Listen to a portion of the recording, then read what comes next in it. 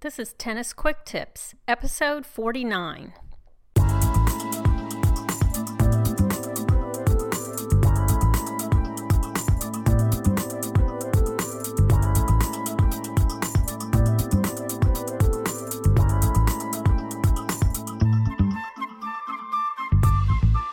It's Kim from TennisFixation.com with the Tennis Quick Tips podcast.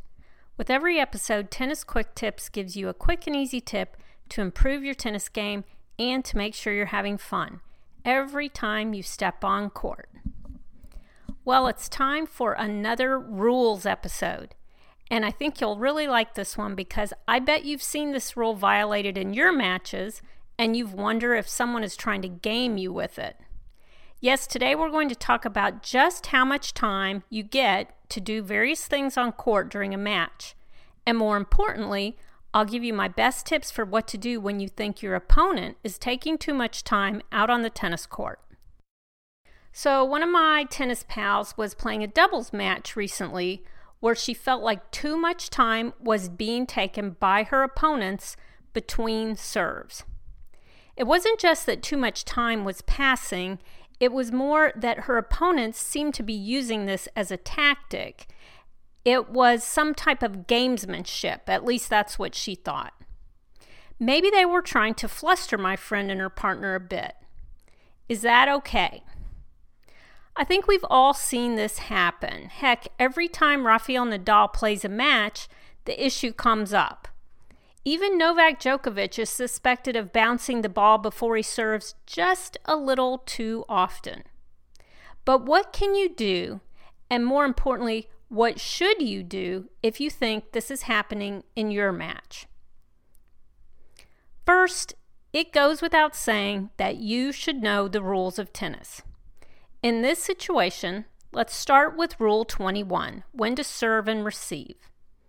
This rule states, the server shall not serve until the receiver is ready. However, the receiver shall play to the reasonable pace of the server and shall be ready to receive within a reasonable time of the server being ready. I know that sounds a little vague, right? The server has to wait for the receiver to be ready, and the receiver has to play to the reasonable pace of the server. But the good news is that the rules do get a lot more specific. In USTA comment 21.4, it's explained how much time may elapse from the moment the ball goes out of play at the end of the point until the serve is struck to start up the next point. When practical, this time should not exceed 20 seconds. This limit does not apply if a player has to chase a stray ball. In fact, this 20-second rule is clearly stated in Rule 29 on continuous play. Quote, as a principle, play should be continuous from the time the match starts, when the first service of the match is put into play, until the match finishes. A. Between points, a maximum of 20 seconds is allowed. When the players change at the end of a game, a maximum of 90 seconds are allowed. However, after the first game of each set and during a tie-break game, play shall be continuous and the players shall change ends without a rest. So that's more like it, very specific and easy to understand. Well, here's where you start having problems. Even though you know your opponents only get 20 seconds between points, a lot of times they'll take longer. Maybe a lot longer. It can almost seem as if they're trying to mess with you, like they're trying to throw the rhythm of the game off through some type of gamesmanship. Now, if this happens during a tournament or some other type of officiated match, you can get an official involved to enforce the time rules. And officials are usually pretty good about enforcing the time rules because they need to move the matches along so they can try and get all of the matches finished for that day. But if you're not at an officiated match, and I'm sure a lot of us aren't, how can you enforce the 20-second rule? Well, first of all, you're going to have to start timing your opponent, because it's not enough that you think your opponent is taking too much time between points. you have to know that they are, in fact, taking too much time. And you might be surprised to find out that 20 seconds is a lot more time than you think it is. But let's say you do this and you find that the server is actually taking more than 20 seconds between points. Let me just say, if the server is taking 25 seconds or 30 seconds between points, I might just let that go. Yes, it's a violation of the rule, but it doesn't seem like enough of a violation to constitute gamesmanship all by itself. But if the server is taking way more than 20 seconds, like maybe 45 seconds to a minute between each and every point, and you're getting the feeling that it's some kind of annoyance tactic, I think you have to do something. So, here's what I would do. Number 1, make it very obvious that you're keeping time. So, you better be wearing a watch, which I do not. But now I'm thinking maybe I should, since I just said that. Just doing this one thing, looking at your watch frequently, may solve your problem. In fact, I did play in a match where one of my opponents kept fooling with her watch, and my partner got very upset about it, and it turned out it wasn't really a watch. She was using one of those on-court score-keeping devices. It kind of spun out of control, but let me just say, the idea for my partner that day that this other person was timing her was enough to push her off the deep end. So just looking at a watch frequently might solve your problem. Number 2, after egregious time violations have happened continuously, say throughout one entire game, you can say something like, I think you're taking too long between points. We need to get going here.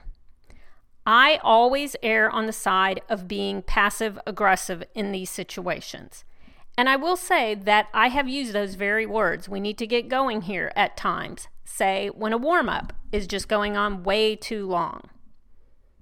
Number 3, when the server points out, as they probably will, that the rules say you have to play to the reasonable pace of the server, in other words, the server says, well, you have to play to my pace.